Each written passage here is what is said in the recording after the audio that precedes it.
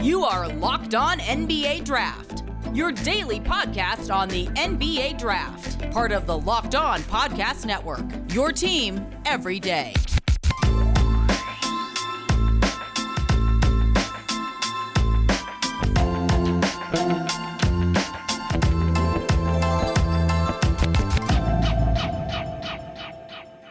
This episode is brought to you by Locker Room. Download the Locker Room app from the iOS App Store and find one of our Locked On rooms. Locker Room, changing the way we talk sports. What up? This is Raphael with NBA Draft Junkies. I'm doing something a little different today.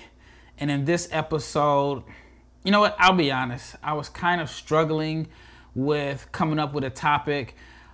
You know, with the Locked On NBA Draft Network, we have shows 4 days a week, and sometimes the topics can be redundant. And also, we have at least, 70 or 80 days until the draft time. I kind of stole this idea a little bit from one of the co-hosts on Locked On NBA Draft. So I opened up for my followers on Twitter to ask me questions. So this is like my first time doing a mailbag. I'm curious to see some of the questions. I guess I'm gonna read some of them live. I know, like, when people sent me questions, I once I read it was a question, I just kind of saved it. So I'm trying to read them live, and if I get some like really ridiculous questions, forgive me if my facial expressions or my reaction is a little bit off. But let's go. Let's get started. All right. The first question is, who should the Knicks take with their 2 picks? As of today, the Knicks will have 2 picks, probably somewhere in maybe the 18 through 22 or 23 range. I guess we'll kind of find out within the next couple of days. Man, if I'm the Knicks, I would probably look at taking a point guard that you can develop, and then maybe like a stretch 4. So I would gamble on Kai Jones. Actually, if you haven't checked it out, go to my YouTube channel. I just posted a video on Kai Jones. It was with my guy, Corey Nepper. We just kind of had a little conversation about our thoughts on Kai Jones, who I think is one of the most intriguing prospects in the draft. I mean, I think he has a really, really high ceiling. And also there are some things that are a little scary and concerning for me. But if I'm the Knicks, I would look at taking him. As far as point guard, I think you can get Sharife Cooper in that range. I think he would provide some excitement. Maybe not be the starting point guard early in his career, but I think that he would add a little different dynamic to the Garden. So I don't know how Knicks fans would feel about this. I mean, I've had a lot of dialogue with Knicks fans about my past selections for them, but I don't know. Tell me how you feel about a Sharife Cooper, Kai Jones draft class for 2021. But again, those are 2 positions that I would address if I were New York. A stretch 4, and I mean, I guess some may think Kai Jones is a 5, but yeah, stretch 4 and a backup point guard. All right, next question is, what position do you think Vrins, Usman, and Rocco will play? So that's Vrins Blindberg, Usman Garuba, and Rocco Prkachin. I hope I'm pronouncing that right. In the words of Moses Malone, foe. If you don't remember where that came from, it was probably like in the early 80s. I believe a reporter asked Malone about the Sixers playoff predictions for that year, and he said foe, as in 4-4-4, and predicting 3 straight sweeps. I think they may have been like 1 game off. So to answer that question, I think they're all 4s. They're all a different type of 4s. I think Garuba may end up playing a lot of 5 in closing lineups because even though he's like undersized at 6'8", he has a 7'2" wingspan. I think he has a high upside as a defender. I think he's a safe pick, to be honest with you. I think Vrins is going to be like a 4 that can be like your secondary ball handler. I've kind of compared him a little bit to Chandler Parsons, like a healthy Chandler Parsons, not the guy that the Mavs paid all that money to, or not the guy that he got in Memphis. But I think that he could be that type of 4 where he can run side pick and rolls. I mean, he's a 6'10" playmaking 4. Maybe some 3. I'm not sure. Maybe in a very creative lineup, he may play some 5. But, I see him as a 4. Prakachen, the same thing. I think he can do a little bit of everything, but I think, to be honest, 4 is really the only position that I think he can play in the NBA. Do you think that the top 5 in this draft is so good that nobody would trade a top 5 pick? Yeah. While I love the talent up top, I do not think that there are some teams who would not want to add another 19-year-old. Washington, Minnesota, Toronto, Sacramento. In my opinion, would they consider shopping their pick for a vet? This is a good question. On one hand, I totally agree that those teams probably don't need another teenager. But on the other hand, you don't really get better value than a top 5 pick on a rookie contract. You get upside. You get guys that are pretty much playing for pennies in NBA standards. I don't see a team in the top 5 trading their pick. Let's see, if it's the Wizards, I don't think the Wizards would trade their top 5 pick. I mean, there are some questions if Bill is going to be there long term. Russ is on the wrong side of 30, even though he's very productive. If I'm Washington and I end up with a top 5 pick, if Mobley's available, that's a no-brainer there. I would take him. Even if it's like Jalen Suggs, you could have him, learn under Russ for a little while until you figure out what you're going to do, if you're going to totally rebuild or try to add some vets. Minnesota's tough because there's a lot of redundancy there, unless you think Kuminga could be like a 4, like the 4-man of the future. If he could be like this, I don't know, Jaylen Brown type player, but Jaylen Brown plays a lot of, I think he's listed at shooting guard. Toronto, I think 100% they would keep the pick. I think they're totally going to be in rebuild mode, so I don't see them trading for a veteran. The Kings, Sacramento's on like a treadmill. Like, they're literally running in place, going nowhere fast.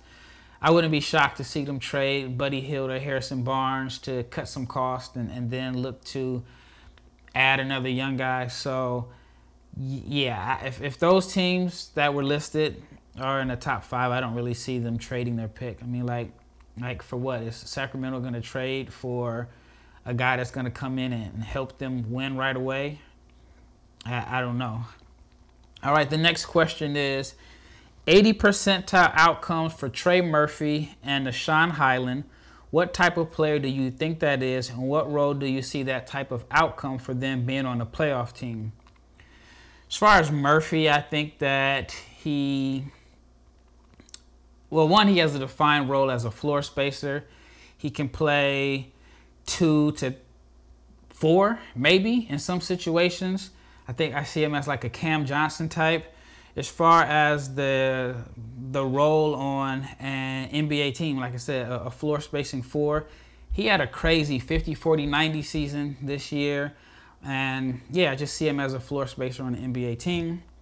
As far as Nah'Shon Hyland, Bones. Like, Bones is like the best NBA draft name in this particular class. He's one of my favorite guys to watch because he has like this playground game. He has some Jordan Crawford in him. I'm a big Jordan Crawford fan. If you ever get a chance to watch him play pickup, he will give your favorite NBA player buckets. Just, it's kind of tough being in the league. I think his game is suited to be like a number 1 option or a superstar.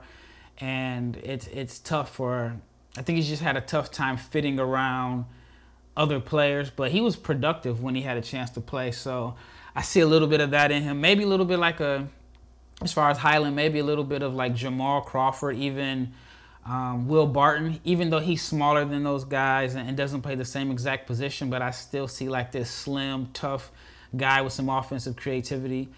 The best role for him would be on a playoff team. I see him as a guy that would be like a microwave scorer on a playoff team. So that would be my, I guess, my best outcome for those guys. I'm excited to tell you about a new podcast that I think you're really going to enjoy. It's called Death on the Wing. It's a sports documentary podcast that is hosted by Adam McKay. Now, I personally love sports documentary podcasts. I don't know if I should mention some of the ones I've listened to, but I love the one that ESPN did on Giannis and his background. Adam McKay did Vice and Anchorman. And this particular podcast is about 1980s basketball, where guys like Magic Johnson and Dr. J became household names, and they brought this faster and flashier style of play to the NBA. In the 80s is where I became such an NBA fan, so that was kind of like the era that basically made me an NBA fan. If you look at my background, for those that are on YouTube, you see I have the Street and Smith magazines with Bird and Magic on the cover, and one with Bob Knight. So that was the era that got me involved. So I guess I'm kind of giving my age here. But McKay was joined by quite a few journalists, and they talked about everything that went on in the 80s and just the issues that a lot of the players faced, as far as like tragedy. And then if you remember, that famous draft, I want to say was 86. And I mean, there's been documentaries on that. So I'm excited about this Death at the Wing podcast. I really enjoyed 30 for 30, and this will be similar, but it will cover a lot of the stories about, basketball players and some of the obstacles that they faced in the 80s. Today on the Locked On Today podcast, the question is, will the Dallas Cowboys start the season 0-2? That is the question of the day. The NFL schedule was released, but you can get more sports news you need in less time with Locked On Today podcast. Follow the Locked On Today podcast on the Odyssey app or wherever you get your podcasts. All right, back to the mailbag. What are the best landing spots for Evan Mobley and Alperen Sengun? As I mentioned earlier, I'd like to see Evan Mobley in Washington, but I think Toronto would be a good fit, and I think Oklahoma City would also be a good fit. I would love to see him with the Wizards, though. My two favorites would be the Wizards and Toronto. I mean, I think Washington is doing well with Daniel Gafford at the 5, but I think with Mobley, he would give them like a rim protector. He'd give them a vertical lob threat, and I'm buying into his upside as a shooter. I think he's a better shooter than the numbers indicated.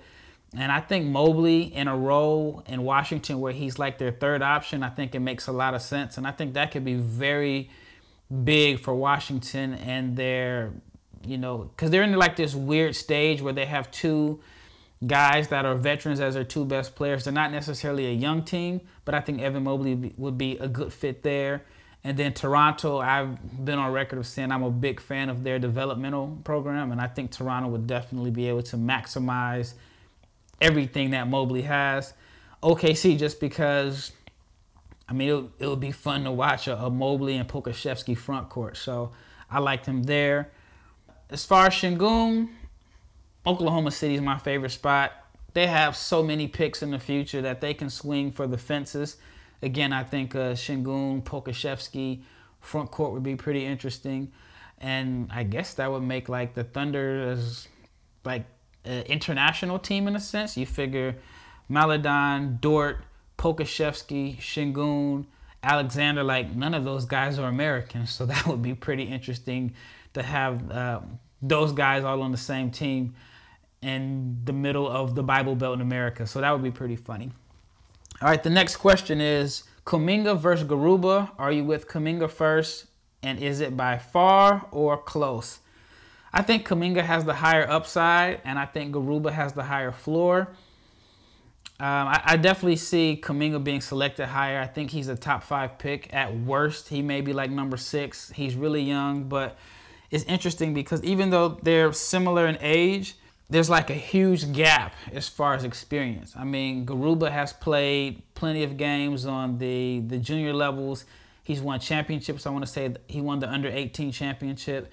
Now he's playing for Real Madrid. He's a contributor in the EuroLeague, while Kuminga just has like a small body of work as far as like outside of high school. I mean, he played, a month in the bubble, and then I feel like a lot of scouts didn't really get a chance to see him because he didn't get a chance to play on like a lot of the events that NBA scouts were allowed to go to. So I feel like their first time really evaluating him was in the G League bubble, which, I mean, there's really not a better platform to evaluate a young lottery pick than the G League bubble, but I feel like they have more body of work for Garuba, so their experiences are totally different. But I think Kuminga's going to go higher, and I think he has more upside to be like a superstar or an all-star, while I think Garuba is going to have like a really, really long career as a maybe borderline all-star, but a high impact player that just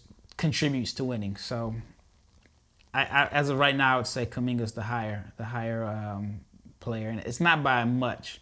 All right. Also, do you think Jay Huff should be a second-round pick? And if so, how high? I think so. If Luke Kornet is in the NBA, then I think Jay Huff can play in the NBA. I think Huff is probably a better shooter than Kornet. Huff is interesting because even though he's, a 7-footer and he's a shooter, he has some mobility. I've seen a couple plays where he put the ball on the floor. He's pretty mobile, so I think he could possibly help a team as maybe like their third center. But as long as you can shoot the ball in today's NBA, I think you'll have some value. So, a lot of times it just depends on who you can defend. I think he's a good rim protector, and he may have the mobility to be a drop coverage big, but I think he gets drafted. If not, he'll be one of these guys that signs immediately right after the draft is over and gets a 2-way contract. But like I say, if Luke Kornet's in the NBA, then I think Huff has a chance. If Taco Fall's in the NBA, I actually think that Huff is more skilled than Taco Fall, so I think he gets selected. And also, dude is like an analytics star. He was ranked in like the top 98 percentile in all of college basketball, shot 58% from the floor, 38% from three. Those numbers should get him drafted. All right, what do you think about James Bouknight in Detroit? That's a funny question. I'll put it like this. If Detroit is in position to select James Bouknight, or is he the best player available, or if he's in their draft range, that means they fell significantly in the lottery. I think Detroit should have a top 5 pick.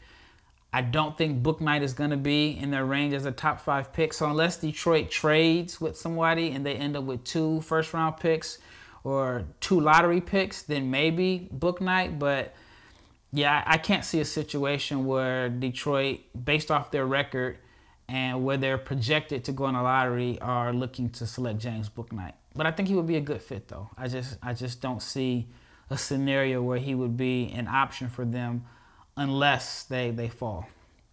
All right. Who is the biggest sleeper prospect in the 2021 NBA draft? Here's one for you.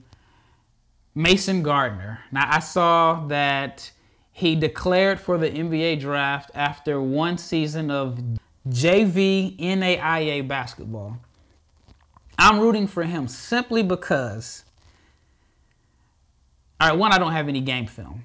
So I'm hoping I get some game film. Mason, if you're listening, send me some game film. I'll send you a full scouting report. But I have this theory, I have this saying, and if someone steals it, I guess I need to copyright it.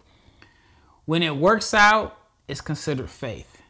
When it fails, it's stupidity. So anyway, I just like the fact that this guy is believing in himself.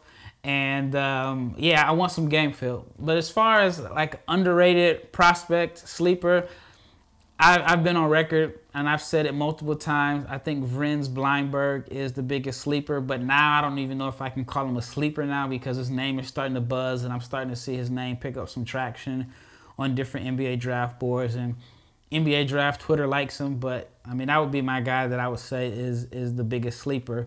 But people are awake now. All right, when I return, I have a few more questions that so far nobody's asked me anything too crazy, but I have a few more questions that I want to answer. But right now, before I get into that, BetOnline AG is the fastest and easiest way to bet on your sports action. Baseball's in full swing, and you can track the action all at BetOnline. You can get all the latest news, odds, and info for your sporting events, including baseball, NBA, NHL, even UFC and MMA. So before the next pitch or tip-off or bell, you can head to BetOnline on your laptop or mobile device and check out all the great sporting news, sign-up bonuses, and contest information. Do not sit on the sidelines anymore, as this is your chance to get into the game as teams prep for their run for the playoffs, or even in baseball, they're just getting started.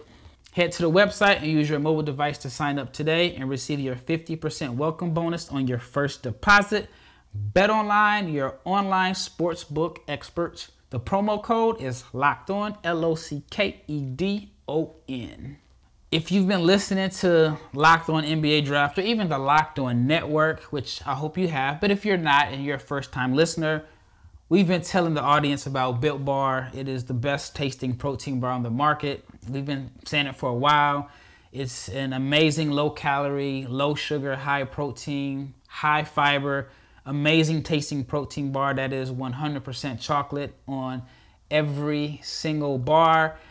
And imagine like I said, it's a protein bar that tastes like a candy bar, but the flavors that they have, it's like a ridiculous amount. You got coconut almond, you got mint brownie, salted caramel, raspberry, peanut butter brownie, coconut, double chocolate, cookies and cream, cherry barcia. Maybe I'm just a little, I don't know, naive, but I never even heard of cherry barcia. I didn't even know what barcia is. But I can tell you one thing, the cherry barcia is one of my favorite flavors. Like I said, there's a lot of different flavors. And again, this is a protein bar that tastes exactly like a candy bar. Now, if you want to try it out, you go to BuiltBar.com or you can go to @BAR_Built on Twitter. Remember to use the promo code LOCKED15 and you'll get 15% off your next order. That is LOCKED15 and you'll get 15% off your next order at BuiltBar.com. Again, check it out, BuiltBar.com. And I can't say it enough. This is a protein bar that tastes just like a candy bar. Now you can get more analysis like this on the top prospects available in this year's NBA Draft. We have Locked On NBA Draft Podcast. We have scouting reports. We have draft rumors, mock drafts, full coverage from March Madness on. And it's 4 days a week from credentialed draft experts like myself. And you can follow Locked On NBA Draft Podcast on the Odyssey app or wherever you get your podcasts. All right, it's the last round of questions. Let's see what they have for me here. Can you pronounce... The answer is no. The answer is no. Can you pronounce Mamukelashvili? No, I can't. Even when I listen to his games and I watch his film, I feel like the announcers are struggling to announce it. But I just call him Sandro M. I really like his game. I think he's like an interesting prospect because he's a very skilled guy. He's slow, doesn't have ideal athleticism, but he's a good passer. He can post up, he can shoot, he can play the mid-range, he can score off action plays, he can be like your point forward. He just lacks the ideal athleticism, vertical pop, and foot speed that you need.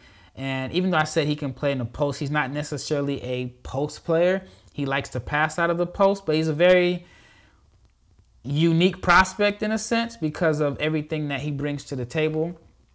But I like him a lot. I don't know where he gets drafted or if he gets drafted, but I think he's a guy that I could see playing in the G League next year.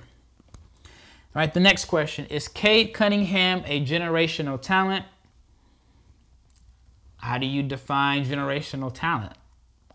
I believe Cade is going to be a perennial all-star. I think he's going to be the best player on a team. And I think he's a franchise player. But like I said, it all depends on how you define a generational talent. Because just a few years ago, some considered Ben Simmons a generational talent. And I'm curious to see if at this date right now in 2021, is Ben Simmons considered a generational talent? I mean, I remember seeing the comparisons to Magic Johnson. I think Ben is very good. He's going to be an all-star for probably the next 8 to 10 seasons at the very minimum. I think that he's going to always be on good teams. But again, would you consider him a generational talent? So I guess it's just kind of like a matter of how you define generational talent. Hopefully I answered that question. The next question is thoughts on Delano Banton. All right, you see my hat.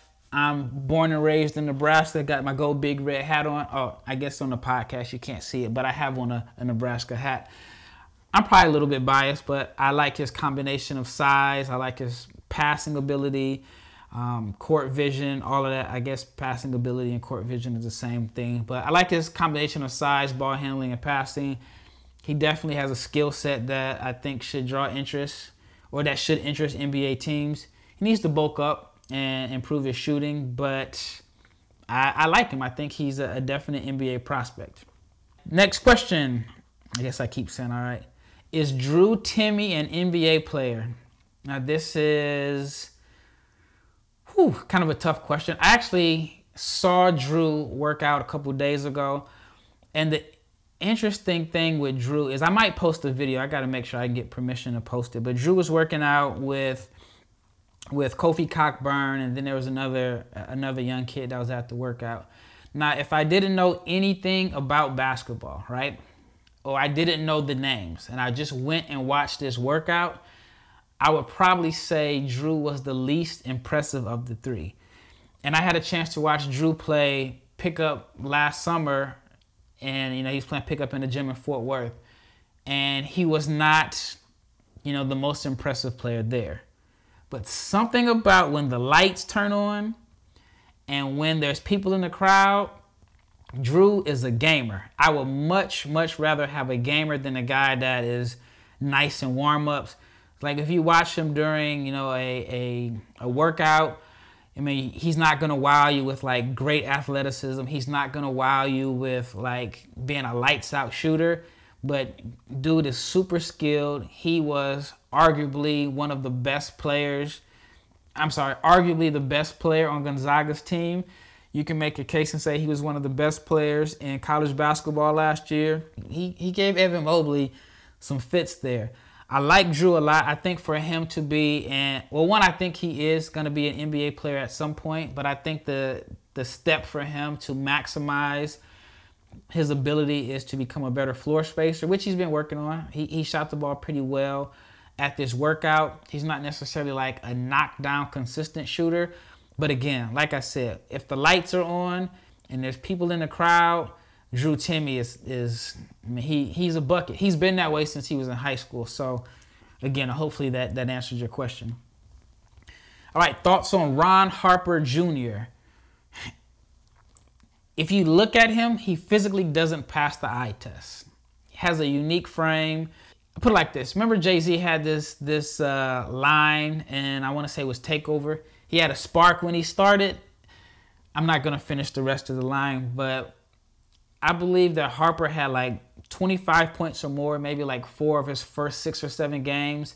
And then he only had one game after that with over 21 points. I don't know if teams figured him out. There's some, obviously there's some reasons behind that. I think that in order for him to be I think he's an NBA prospect as is, but I think that he may need to come back to school, slim down, because honestly, he just doesn't necessarily pass the eye test.